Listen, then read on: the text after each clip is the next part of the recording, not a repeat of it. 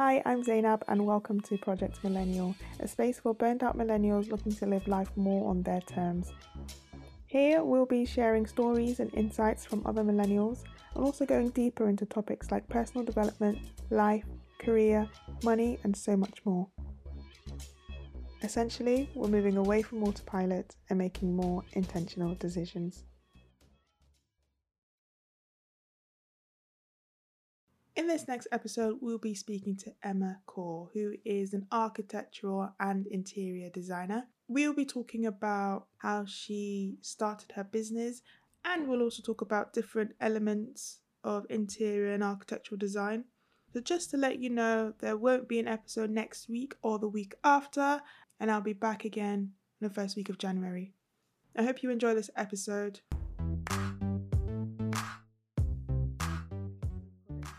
Hi Emma, good morning. How are you doing? Hello, I'm good, thank you. How are you? I'm great. It's a bit cold, but we're okay. So Nearly the end of the week. I Hump know. So I just wanted to ask you to come on and then sort of tell everyone a little bit about yourself and what you do. Sure. So my name's Emma Core. I am an architectural and interior designer, and I've recently, 2.5 years ago, set my own businesses up, and they are expanding during the pandemic. So it's been a really exciting journey. Oh, that's amazing. So we'll touch on that because that's quite exciting that you say you're expanding. Tell us how you sort of came to start working in this industry. Sure. So it goes back quite a way. So this might take a while.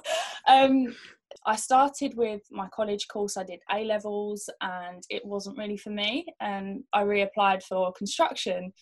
So I went back to the same college. I started in a room full of guys and I was the only girl in there. And it was quite overwhelming. And I was thinking, what am I doing here? Because it was quite a diverse college and I really loved the people that I was with, but it was like, am I doing the right thing? Like, people used to assume that I was part of the beauty school, which was like round the corner, and I was like, no, I do construction. It's totally different, like I'm learning about structures and calculations for like engineering stuff, and people just didn't really understand, and I kind of didn't either, so it was a bit of a journey for me.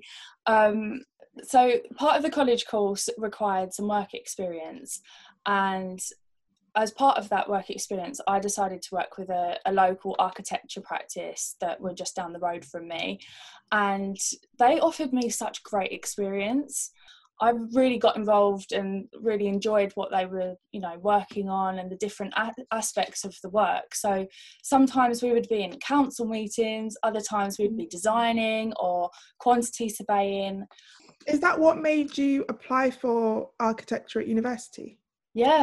Yeah, that was the pivot. So, but the architecture side didn't really occur to me until that work experience. At that point, we were just about to go into our second year, and I started to work with intention because I knew that my goal was to go to architecture school, because now I had a purpose. And that really changed the way that I approached things, and I wasn't getting the grades that I needed. And my tutors were sort of like, you're not really going to get in with these grades. And I was determined, like I went above and beyond to get the grades that I needed, because that was my goal and I was going to get there, and I didn't care how I was going to do it.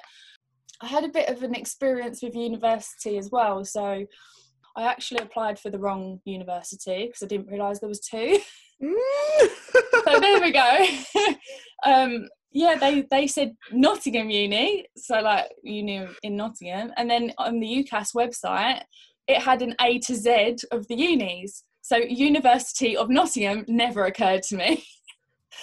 And I applied for the wrong uni, so there you go, I'm turning up at Nottingham Trent.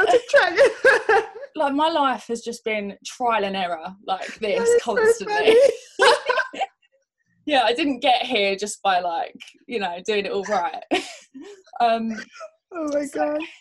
And I started the course, and it was one of them things that, we started the deadlines and the projects, and in my mind I've got a construction head on me and they're asking for concept, and, you know, like quite innovative ideas and arty, and that wasn't my background. I was quite technical, and I wanted a building to be quite rational and well thought through with the construction materials, and that's not what they were after. So I actually found myself getting really low grades throughout the entire first year, and I really, really didn't want to be there, and I struggled so much. I was like, it was the worst thing in the world, but it wasn't at the same time, because it was just that character building, I guess, of, you know, just getting the job done, and I had an end goal. It was going to be, you know, over by June. And then in the September, I started at the University of Greenwich. Upon starting the course, enrolling, they said I needed to start again. And I just couldn't do it. I just thought, I can't commit myself to this course that I struggle with so hard. Like, it didn't come easy to me at all. And I just didn't get what I was supposed to be doing. It didn't go naturally for me. It was really like hard work. So I dropped out, and that was my architecture days over, really. So after that, I just applied for some local jobs. I didn't know where I was going to go. I actually started working in a bank again, and I never thought I'd do that. And it was the same thing every day, and I thought, I can't. What can I do? Because I can't commit to one thing and just stick at it, you know, like do well. And I was really struggling. I thought, what is this, my life? Am I just going to start and stop like constantly? Because that was all that was happening. From there, I called my old uni up in Nottingham Trent. I spoke to my course leader, and he was like, you're going to have to work to catch up, because you're like, you've had a year out, so you really need to get in gear, you know. What made you call them back again? I was desperate. I didn't know what I was doing. Okay, in all so honesty, you were at the point where you kind of didn't know where to turn, because I can relate. I can understand idea. that. I didn't know what. I felt like a complete failure, and it was literally, do I just go and apply for another job I don't care about, or do I try again? How did you approach it a second time then? I changed my approach, I think. I was sort of more mentally prepared. Could you explain the course? Because I know the degree is 7 years, but it's broken up, isn't it? Yeah, so there's 3 parts. There's part 1, 2 and 3. So in part 1, that's the undergrad part.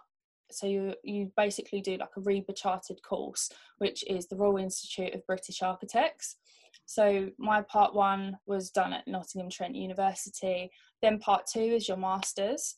So there's different options out there now. So I think sometimes people can go down a more apprenticeship based course, but you go through like a bigger practice like Foster and Partners or AHMM, something like that.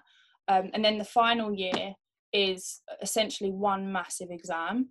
So that's your part 3. Between the part 1, 2 and 3, you have work experience. It's quite a long process. But yeah, for me, I've sort of just taken the approach of, that's great for somebody, but I'm going to do my own thing now. Did you complete all the parts? I haven't. No, I started, so basically we went travelling, myself and my partner, and we returned to start our masters in Manchester. And we had this course. So essentially they had this hybrid course, and we got to the course and they totally missold it to us. So yeah, it was like really disappointing, because it was both myself and my partner that we were going to do together. We met at uni, we were going to carry on together. So it didn't really suit either of us. And I'd already set up, in the meantime, I'd set Storm up in the background. That's my architecture business. And then, yeah, both of us had to take the decision to drop out, because it was quite expensive as well. How did you pivot then at that moment of, you know, having to sort of change direction when you weren't really expecting? Yeah. We came back and we took some time out, and we moved in to our family home, and we just I started my company. the thing with architecture is once you have the sort of education side behind you, it is quite flexible. And I found quite a lot of people from our course, they have taken a different direction, whether it's in design management or illustration or project management, or working with developers, and so there's quite a few different routes from it, which is quite nice. So you're saying that the undergraduate degree actually gives you a lot of flexibilities afterwards? Oh, 100%. Yeah, definitely. And I think realistically it's worth having the experience of working with a practice, because even that in itself, there are so many different routes that you can go. Why did you start Storm Architecture? Well, I came up with the concept whilst working in Sydney. So Storm Architecture does high-end residential planning and architectural design. So we either approach the project as an existing building that needs potentially changing in terms of structure or space efficiency, or completely reconfiguring the entire build. So we do a lot of playing around with the spaces, the spatial arrangement plans, but we also do new builds, and I guess like asset improvements as well. So we work with developers, investors, to maximise the assets of the buildings as well. So it depends, it's completely flexible, and every brief is different. Okay, that's interesting. That's really interesting. So I'm going to break it down as someone who doesn't really understand sort of like property and all of this. Okay, so what is the difference between construction, like how you were working in construction before or studying construction, and someone who is or coming at it from an architectural standpoint? Okay, so yeah, that's an interesting question.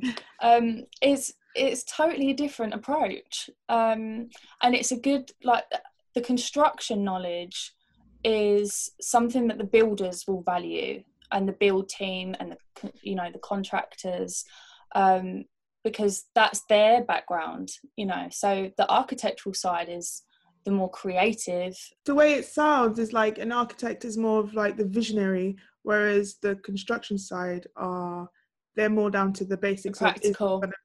Is this going to work? Yeah, like the buildability of it. Yeah, definitely. I think especially being taught the construction within the college. So how does it work in terms of getting clients? Is it the case that you bid for them, or what's the process? It varies. So when I first set the business up, I'd say probably 90% of our work is actually organic through word of mouth. And at the beginning of setting Storm up, I printed 5,000 leaflets, and I only had one client, and they were the only inquiry and the only client that ever came from the leaflet drops. So it wasn't that successful. It did give me quite good exercise. It's also quite nice to be out, on foot, because you get to see a lot more when you're on foot, especially potential opportunities, potential building sites, even for investors. You can start to see where there's more empty or derelict properties, and you get to know areas really well. So it did have its pros, but it also didn't work in terms of client sort of conversion or anything like that.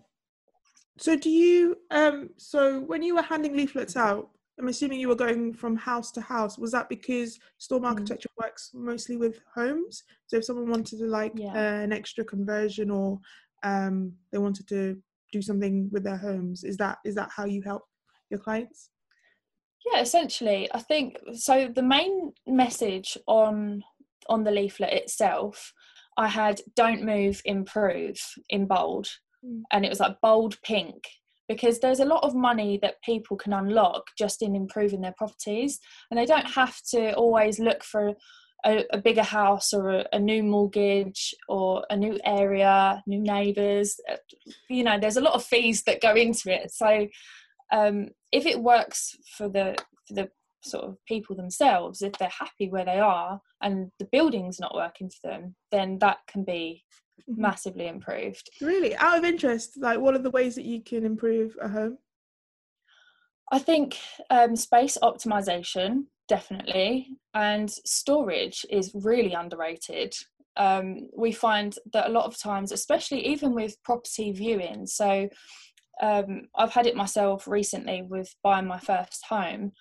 I was going to the house and the house might look fantastic, but if you get into a bedroom and you notice that there aren't any wardrobes in the room, then where are the wardrobes going? You know, so we would have a tape measure and we would be measuring the dimensions of a wardrobe and making sure that it could fit. And it's just simple things like that. You know, if people are trying to sell their homes, they might take furniture out of the room to make it look bigger, but it might not be practical. So we always look at how to best maximize a space. Now, it might be so like as simple as blocking a doorway up or shifting a doorway, or, you know, it doesn't always have to be this open plan, huge grand designs. It could just be really simple, well thought through. And I always call it, you know, quality of life through design, because it doesn't have to be all singing, all dancing, crazy architecture. It could just be so simple as to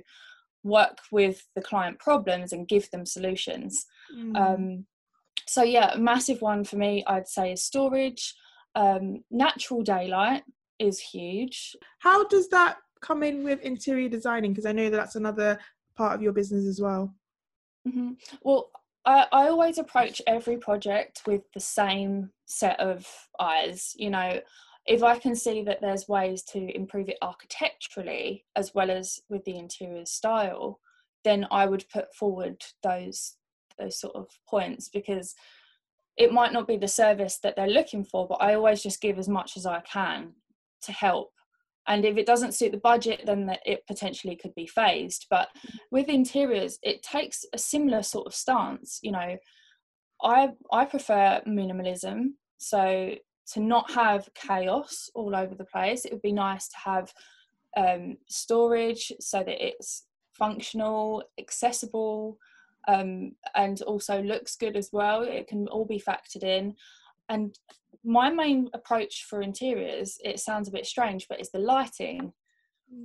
I think lighting is hugely underrated, and a lot of projects that I've seen, they've got a beautiful new house or a new build or renovation, and the lighting is almost commercial and too cold. And it seems like, you know, like opticians, I like working with layers of lighting. So for example, in this room alone, as much as it is dark, I've got 3 different lights on, and, you know, the window for the natural light. So it's playing with those layers of lighting and the layers of materials, and almost telling a story through the space and taking the clients through a journey. So for my interiors, for example, I won't just look at the visual elements. I will take into consideration how it feels in terms of comfort. So if it's like a sort of tile floor, I'll look at including a lot more soft furnishings to soften it up. I also look into the smell, because I think smell has, smell just has such an impact. This sort of stems back to my uni sort of experience as well. So I learned about phenomenology, which is sort of existentialism within architecture, interiors, and it works a lot with atmospheres, memory, lighting, and a lot that we associate with memory is smell. So I like to incorporate a scent within a room and tie it in with the interiors, so it feels like quite holistic. If someone wanted to start, or, you know, wanted to go into interior designing, what is the smallest possible thing that they could do or start just to sort of navigate their way into interior designing? When it comes to interiors, I would definitely learn some form of CAD software, which is computer aided design, so that you can draw floor plans, elevations, or you could sort of complement it with a presentation software. So Adobe Creative Suite is by far the best, especially with InDesign and Photoshop and Illustrator. They go really well together. So I'd say just to learn the skills, yeah. Is that to be able to visualize like a room, or to be able to create something out of imagination? So with those softwares themselves, the CAD software is perfect for working to scale. So to draw a floor plan to scale, I think, is by far the most important part. We always start our projects with surveys. So we will measure up each room and go into quite significant detail so that we can know exactly what we're working for in terms of the space. That also aids quite well later down the line when it comes to the quantities. So if it's for an interiors, we can work out the square meterage of fabrics or wallpapers, floor finishes. We work up the plans, so you have a floor plan, so you can see where the furniture's going and the finishes on the floor plan. Do you use the CAD to do all of that? Yeah, so the CAD software is great for everything that's to scale, all of the information that, I mean, you could technically get away with not using any software like that. You could do it based on samples, but I personally like to really get to understand the space. So I render my plans with the samples, if that makes sense. So so you can take a sample and actually put it on a wall. Yeah. Oh, okay. Yeah. So you can really get to see, and especially when it's to scale, you know exactly the proportions, like the heights that you're working to, the chimney breast setting out and how you can detail around it. There's a lot of detail to go in there. Or there's the other way of working, if you didn't know if you didn't have a CAD skill, you could work with the presentation side and really hone in on that, and pull more samples together and more mood boards, and quite tactile. Clients love seeing like a tray of samples, and I recently bought like some new trays. I've got quite a big project coming up, so I've bought all of my new trays, a labeling machine so you can label all of the samples. I think organisation is key, so that they understand exactly what you're presenting as well. So do the clients come with like an idea of what they want, and I guess is it your job to sort of make that into something? Some do, definitely. It always helps when a client has an idea and sends through, or we discuss their proposals. So some don't even have an idea? No. So this project that I've got that starts Saturday, they don't have any plans. It's 28 rooms of us just figuring it out, and I think a lot of that we have to work with the building, so it's quite a beautiful building alone. That's so interesting. So for someone who is wants to move into this field, do you think it's best to get a degree first, or do you think it's best to start perhaps an apprenticeship? This is in terms of interior designing. I think I would definitely advise to go for a degree. However, if the person was to, absolutely live and breathe interior design, but has never been to a college course or a degree, or done a degree in interiors, if you had a portfolio that would display how much you love that, they would also work with that. I think definitely you'd probably start from like a lower sort of position in the business, maybe shadowing quite a bit more to get to understand it. What's the most sort of challenging part in terms of working with a client? Has there ever been a situation where you've made something and it's not gone down the way you expected it to? I'd say it's the budget element of a client brief, and I think that a lot of people don't really appreciate how expensive these projects can become, but it's also quite difficult to tease out a budget from a client, because some people are quite price sensitive, so they wouldn't want to share that information. So it has been quite difficult sometimes, and especially when it comes to tendering for, you know, different products or systems. It can shock the clients quite a lot if they're not prepared for the expense of these beautiful finishes or, you know, architectural styles, because there's a lot on Pinterest, don't get me wrong, you know, when you sort of look at them and you think, that's exactly how I want my house to go. And I've done it myself. I'm currently doing a renovation and I really wanted roof lights. And I do it for so many clients. It's always, you know, have a few roof lights here, and it comes to the point of, you know, the money and the numbers, and I didn't have enough to include them. So they got value engineered out. So yeah, I mean, I'd say the budget's probably the one that needs the most work when it comes to potential problems in a project, definitely. And also maybe the staging of the work. So I think sometimes people don't really appreciate the amount of lead time that you need to run a decent project. So it could potentially be for planning permission, or to get a decent build team together, or other external consultants that need to come in. So I think sometimes that people are quite keen to get a project up and running, but it does take some time to prepare it properly. Interesting. Do you juggle multiple projects at the same time, or is it you split them in terms of years, months? So I've always run multiple projects at the same time, but they're typically at different stages. So within the architecture projects, they're quite easy to juggle because they sort of last a certain amount of time. And if it's a new build, I'll typically give a longer lead time for the clients. If it's a quick, you know, internal reconfiguration, then it wouldn't need as long as a new build. So I can sort of slot them in.